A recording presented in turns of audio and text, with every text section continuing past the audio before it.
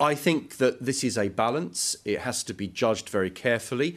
I think there are people that quite like getting the extra £20, but maybe they don't need it. I'm very cautious on this because I know that some of my colleagues have jobs and outside work that they do, and that means them having to give up changing their lifestyle. We have to be careful about this. We have to realise that we're dealing with human beings who have families and responsibilities.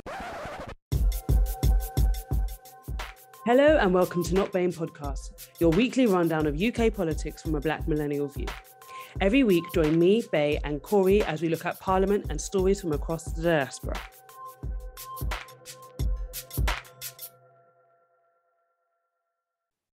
They have families. They have responsibilities. Yeah, they have a lifestyle to upkeep. They won't have to change their lifestyle. How? Certain people are making 1.3 million. I hadn't seen that first bit on universal credit. I saw people talking about it today. I hadn't seen that. I guess that was from a few weeks ago. So the same guy. Those two statements came out of the same mouth of the same guy. Same mouth, yeah.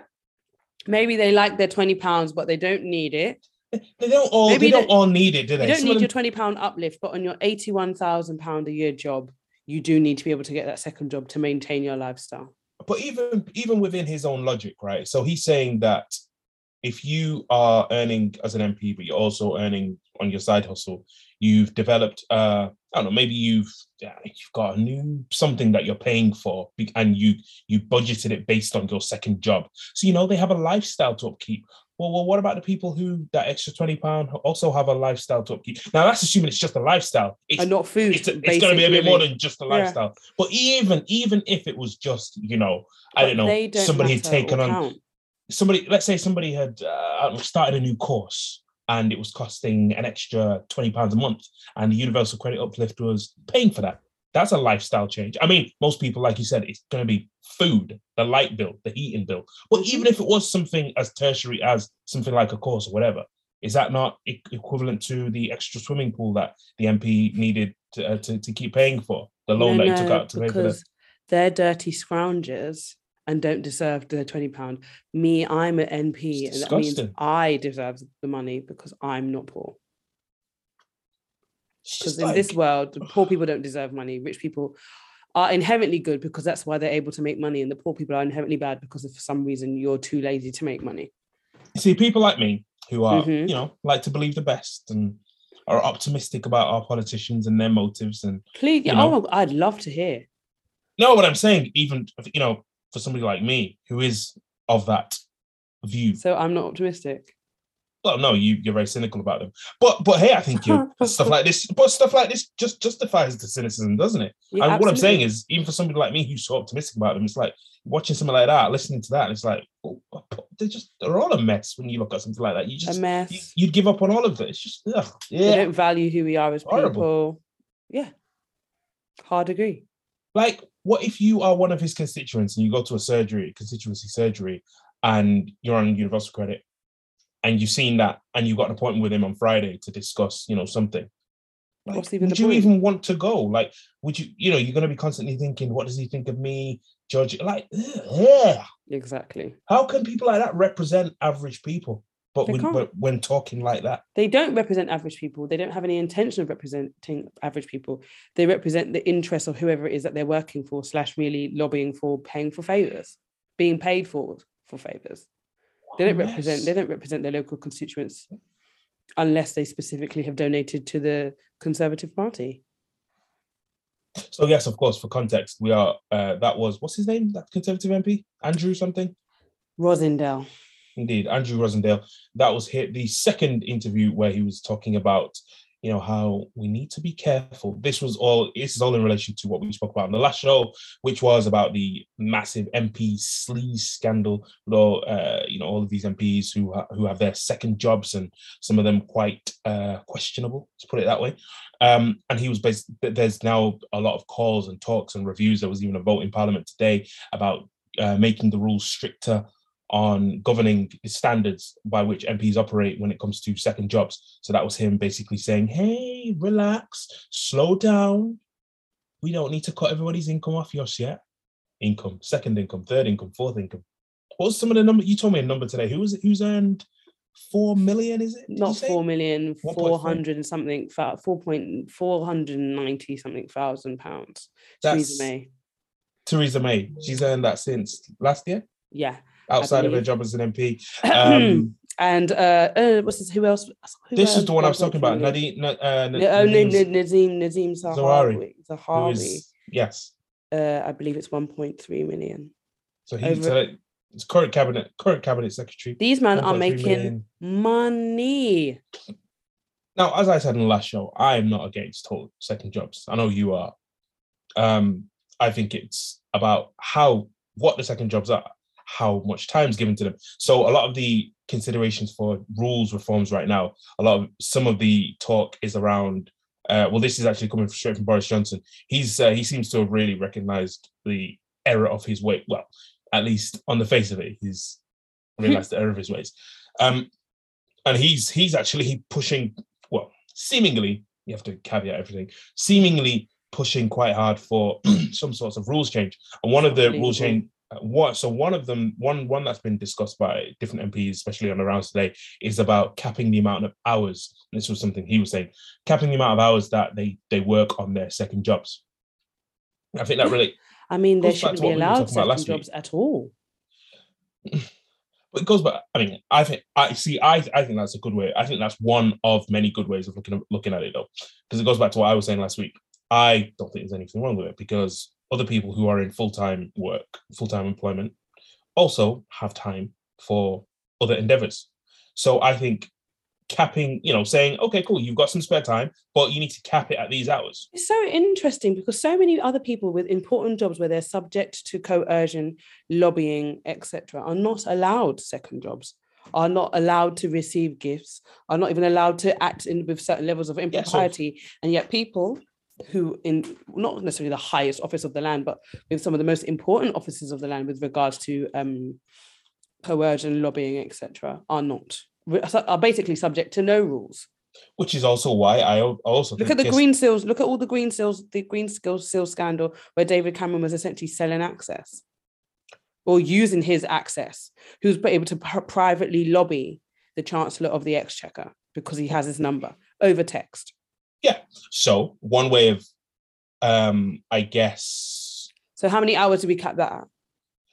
Well, again, it's not just about hours. So that's why I said there are many different things that they can and should do, and they are apparently looking into. So it's not just about hours. It's also about the type of jobs. So now this coming from Keir Starmer. Starmer now is saying that there should be a ban on very specific jobs, particularly consultancy work, parliamentary strategist type work. So again, you can. It's the hours, it's the type of work, it's whether you should receive gifts or not. Obviously, in my opinion, obviously no. I agree with you there. So there are many different things you can do to clean up the process without just saying a blanket. Okay, you can't do anything else apart from being an MP. Well, you can write. I think it's okay to write books. But you think they shouldn't be paid for those books? You think they shouldn't be paid for those books? No, they could be paid to write books. Oh, you see, but last week you said they shouldn't be paid for. I don't think they should. Newspaper articles and things like that. No, they shouldn't be paid for newspaper articles because newspaper articles, I think, have specific sway. I think you can write about your experience as an MP as long as it's covering specific topics. For instance, like as your role, what your role is about, your experiences within the role. Anything which it can be seen as attempting to sway sort of opinion or like political what's the word, not maybe campaigning, all that sort of stuff, they shouldn't be paid for. No. Well, so as I said, because that comes under your role as an MP anyway. So you write it to write it, don't write it for what's it called, financial gain. Starmer wants there to be a ban on paid directorships, yes. business consultancies, anything to do with businesses, but businesses are not the only way that companies lobby, Well, exactly. So all of it. Again, he wants to also ban parliamentary strategists. Yeah. And as I said, consultancy work as well. Not just so you might not be on a board, like you said. I think you should be allowed to be a lawyer, but then again, within a specific remit. All of those things within a specific remit, and Even then, Do you want to hear what realistically- Jacob Rees-Mogg said? no. Okay. Even then, no. Shut it down. None of you should be able to earn no extra money. Write your book when you're finished. And if you're in the cabinet, absolutely not. Yeah, definitely. I think if you're in the cabinet, How can you be in the for cabinet? sure. Yeah. How can you be a 100%. full-time MP and also in the cabinet with a second job? And our current prime minister apparently has time to write a book Yeah, I don't get while that. running the country. Because to be he's honest, lazy. Being a cabinet secretary is a second job. Exactly. And yet you've somehow got time to do a third one. And apparently you're doing 8 hours or however many hours a week. Why do you have a spare 10 hours outside of your full-time job, your cabinet job, and seeing your family and children? You got a spare 10 hours a week. What, the single? That's fine. You shouldn't be getting paid for it. Either way, why you got so much spare time? Go look work. Well, The caseload in your constituency is piling up. Your caseworkers are on their knees begging for some help. You don't even hold a surgery once a month, but apparently you've got spare time to be doing consultancy work for gambling lobbyists. I definitely think there should be separate rules, harsher, more stringent rules for cabinet secretaries. Basically, if any minister, if you're not just cabinet secretary, if you're a cabinet secretary, even if you're a junior minister, I think there should be definitely, they should basically be not allowed to do much. Because, like you said, for me, and again, so I agree with you on that, but my reasons for it are probably different. I would say that's more down to just the amount of hours that they actually do have spare, because you would think a cabinet secretary, a minister, has even less hours spare than a regular MP, because they are also a regular MP and they have their duties in whatever ministry. This is what I'm saying. That means something is falling by the wayside, and I'm pretty sure it's the one that's the public service role. Well, like some people have said, if you're being paid more for your second job, then is your second job really your second job, or is it your first job? Well, exactly. I think there are, you can argue that necessarily isn't the case, but can you? Yes, you can. Yes, you can, because let me give you an example. And you're making 1.3 million. Which one do you think is your priority? Well, if you're making that 1.3 million from 3 speeches, which in total probably take you like 3 days in terms of preparation and delivery. They're not. It's not speeches, though, is it? No, but you like the likes. You were saying thingy was speeches. Sure, I'll take that, because one, you know what? I don't agree with Theresa May. I don't think she's, not necessarily an excellent person. But I think with regards to, I'd have her back in an instant. But I think with regards to the decisions that she would make, I'm loath to think that there would be things that would be, extremely immoral even, just because of the type of religious beliefs that she quite steadfastly holds. I would assume and at least hope that would mostly be for speeches rather than, lobbying for gamblers and alcohol companies or whatever. The rest of them, no. But even still, she don't need to make that money from speeches. She's very boring, so. Yeah, but people like her erudite, ways of helping lifting a room and lifting the mood at a conference. That's not what I meant. I was going to say, because that one cannot lift a room to save her life, unfortunately. It's very sad. And well, she's not poor at all. And not very rich. Because his husband's got a massive job too. He's thinking of Serco, isn't he? I can't remember. I know it came up. I know there was a lot of talk about his job. Yes, because there was a conflict of interest because he had the company had the contract for the Olympic Games. Yes, that was it. Yeah. Yeah. So moving on, talking about the Nationality and Borders Bill, a clause has recently been added which allows the government to strip people of their citizenship without notice. Prior to this, there were rules that require them to give notice, which was, to be fair, quite lax anyway. It was notice could have been a note on their account, but more often this was for people where they didn't know their whereabouts. Now there's basically no requirement. There's no checks. They can essentially, if you've committed a crime, they can decide to remove your citizenship without notifying you, and then when you come out of them, if you're in detention or you're in prison, etc., or if you leave the country, you just won't get let back in, which has happened before already. Yeah. I there's been a lot of brouhaha today I've seen on my timeline and elsewhere, about people's outrage at this idea that they can now not even give notice if they can't find it. So it's basically a thing where they say, well, we couldn't find them, so there's no notice being given, citizenship revoked. I mean, that's not the issue.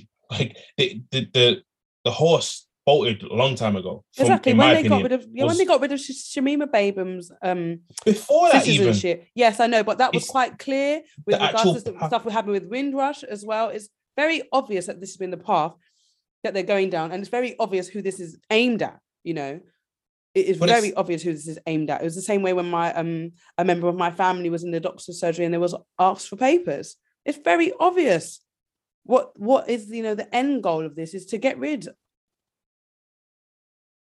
of us, of anybody who they think, not even who they think, anybody who has lineage somewhere else. Shamima Begum didn't have citizenship in a different country. Bangladesh. She was not. No, she didn't have citizenship. Yeah. No, she didn't. She did not have citizenship, nor was she entitled to citizenship, which the Bangladeshi government said. However, they said she had the British government, the Home Office here, said that she could try, and that was good enough for them, that she had the option to potentially get it. And they were said that she didn't. It didn't matter. They chose to do that anyway. And now look, here we are. And it's even more fitting that the agents of both this law and the previous move with regards to Shamima Begum is people of color. It's they are very much agents of oppression against people who look like them, and who it will be used against is people who look like them. This is not going to be used against Irish people. This was not used against Jihadi John, who had a claim to citizenship in the Netherlands. It's used against Black and brown people, and that is who it is intended for. Pretending that it's not intended to be used against them is, being extremely obtuse and on purpose. I mean, I totally disagree with the idea of being able to even revoke somebody's citizenship, but it is very on brand, isn't it? Because again, it's this idea that this sort of cavalier assumption that you have somewhere to go back to, or you have somewhere to go to that is not here, in the same way that they operated with people who, have been here, children of Windrush generation who have been here from when they were, 3, 4, 5, 6 years old. It's like, okay, you can go back to where, bro? Where? But it's the same thing here. Just taking away citizenship. Oh, because you've got somewhere else you can go to, or you've got a passport for the place where your grandparents were born. It's like, you have an option. But I don't know anybody there though. I don't know anybody there. I'm not from there. I don't have any roots there. And that was one of the important parts of the Human Rights Act, is the right to family life, which gives you a right to be in the country where your family resides.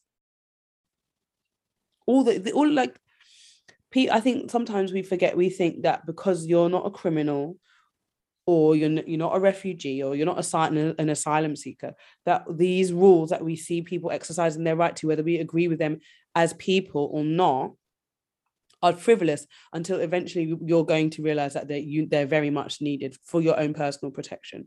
And here we are in a situation where you can end up having a traffic offense, and if they decide to, they can revoke your citizenship. And next time you go to Dubai, you can't collect your way back home.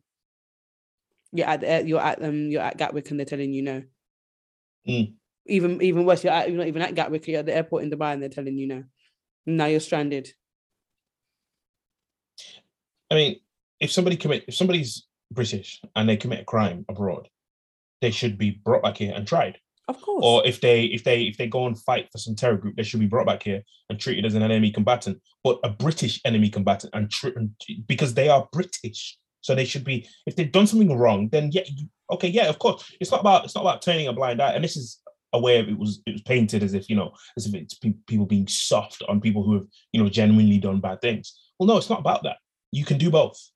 You can take responsibility for them and act accordingly, because they are our citizen, and you deal with them accordingly, like Absolutely. you would any other citizen. Our citizen, come here and and pay the price for the crime, as you would do for anywhere else. You send back their criminals. Why would you want to Send them somewhere else. So Does it just make to any sense? give it a context to this, basically the Home Office powers to strip British nationals of their citizenship. This was introduced after 7/7, after the bombings in 2005. You see, sorry, just as a pause, I know, Yeah. not to be all, as people, people love to say, not to be all left wing, but you see what people have been talking about with regards to the anti-terrorism laws and what they have allowed to be brought in under the guise of anti-terrorism. Use the laws that we have already and the frameworks that we have already to convict criminals. All of these new anti-terrorism laws, all these laws that have been brought in with regards to COVID are very much the framework for overreach. And here we are. Carry on. Yeah, no, I was just basically just giving a bit of context as to sort of where this started. And this is what I was saying before, like the horse bolted ages ago. Like this idea of but no one was paying attention because they weren't a terrorist. Like making somebody stateless. Like how do you make somebody stateless? That to me that makes no sense. And I saw somebody even today, I saw on Twitter, Bonnie Greer. You know her? Say American poet. Well, I say American. Yeah, here's the thing. So she's a naturalized British citizen. And she actually, I mean, she disagrees with this, but she said she agrees with the fact that her as a naturalized citizen, she thinks the Home Office does have the right to take her citizenship. But I would say even somebody like her who's naturalized, no. Once you're in, it's done. Once you accept me to be a citizen of your country, I'm a citizen of your country. You can't now take it back. Yeah. Then otherwise, what? Then because if you can take back citizenship, then why does it exist as a thing? It basically is meaningless. It should be full and final. Exactly, because if to become a citizen of certain places, you have to give up your nationality of other countries as well. So I'm giving up my nationality of another country, and yet I'm losing the other country's protection, and yet I don't have full comprehensive protection in Britain under all circumstances. Then what's the point? Why not just make anyone who's a criminal a stateless and chuck them in the sea? Isn't it easier? It's a bit drastic. Exactly, but getting rid of somebody's citizenship is absolutely drastic. It's basically ridiculous. Where will they all go? Taking us back to Africa this week, you have a story on Libya. Yes, I do. So this is a little bit more lighthearted. I mean, is it really? Is that the son of the former president and now dead Muammar Gaddafi is going to be running for president alongside the former general of the Libyan army, who has been accused, has been accused of numerous war crimes. Saif al-Islam Gaddafi, who is the son, has been to jail for his what's the word I want to use? War crimes? No, not war crimes. For his role, participation in the war in Libya, rather than his war crimes. But he was sentenced to death, but he actually did 6 years and then was released.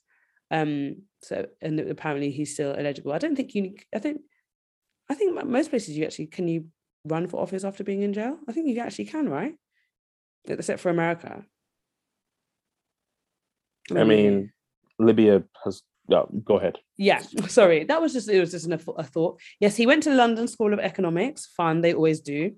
And he was prior to the war in Libya. He was actually seen as a more friendly face to the West. He was seen as the same way that they talk about the current leader of Saudi Arabia. He was seen as the great changer, the great modernizer, who would work with the West. And he had played a lot of roles in dealing with the Lockerbie crisis and freeing some Bulgarian nurses who were held up by the regime in 2007. He's well known for giving some interesting speeches as well, but he apparently has got very excellent in English, as been reported, which may or may not have some dodgy undertones, but we'll move on. So there has been talks about these elections actually for a while now, and the plan is for there to be elections at the end of the year, though they are actually really considered quite dangerous because new democracies and the usual furor that there is about the idea of elections in Africa in general. So the current date, or the current proposed date, is the 24th of December, which has been agreed with a bunch of foreign leaders in Paris. However, obviously, this is subject to change. This guy, the general who is running as well, is somebody who's super contentious. And quite a lot of people in the West said that if he is elected president, it's unlikely that he will be somebody that they're willing to work with. Not that I think it's any of their business whether he is, a war criminal or not. That's usually not how that works. So I just thought it was a fun, interesting story, just because, a lot of the time we're doing stories about death and coups and droughts and famines and locusts and all the rest of it. I thought this is a little bit more, quirky nepotism. What's that face that you're making? I mean, there was a lot of death in Libya, both pre and post. Tony Blair is a war. But Libya's been in a total mess since Gaddafi and the end of the war. There's been a lot of death in Libya too. There was a lot of death in Iraq. There's been a lot of death in Afghanistan. Yeah, Tony Blair was still Prime Minister. President Bush was still president and was dealt with on the international stage. I think I'm not saying that people who commit war crimes and all the rest of it should be allowed to be leaders and should be accepted by the international community. I'm just saying the rule should apply across the board, not as and when we feel like it. Our country continually maintains economic and political ties with Saudi Arabia, and they killed an American journalist, and everybody knows it, in the embassy. So, do you know what I mean? Yeah, I that's not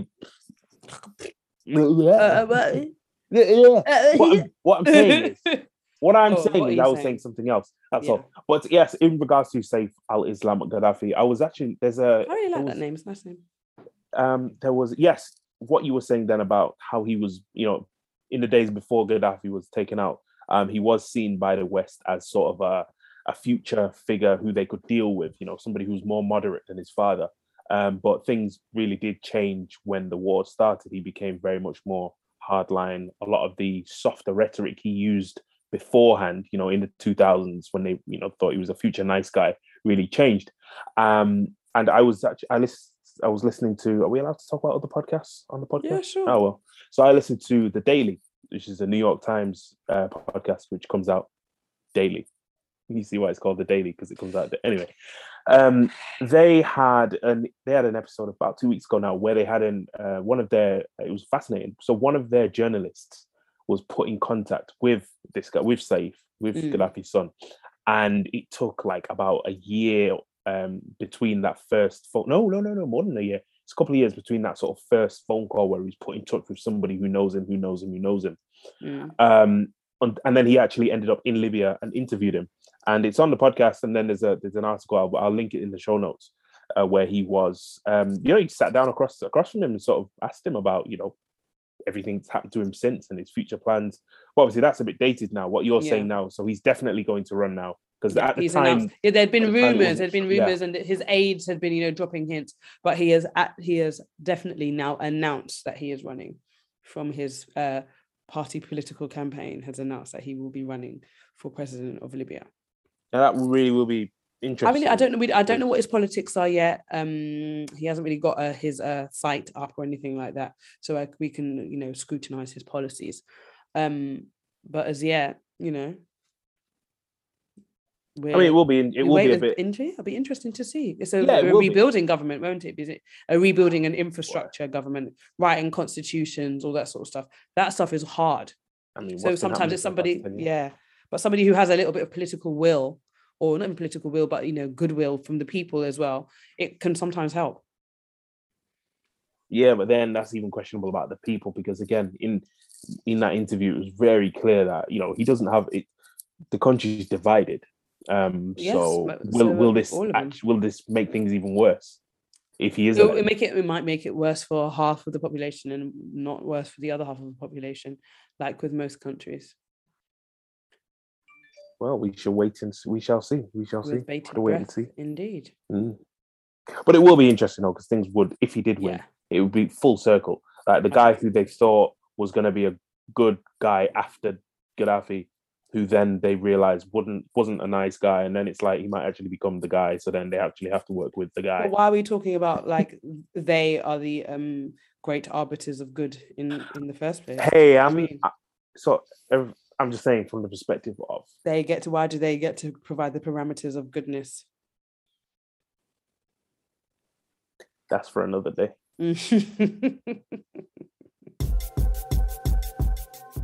Thanks for listening. Follow us on Twitter and Instagram at NotBanePod. And if you're listening on iTunes and you enjoyed what you heard, rate us 5 stars. It helps us get up the rankings. If you didn't enjoy it, ignore everything I just said.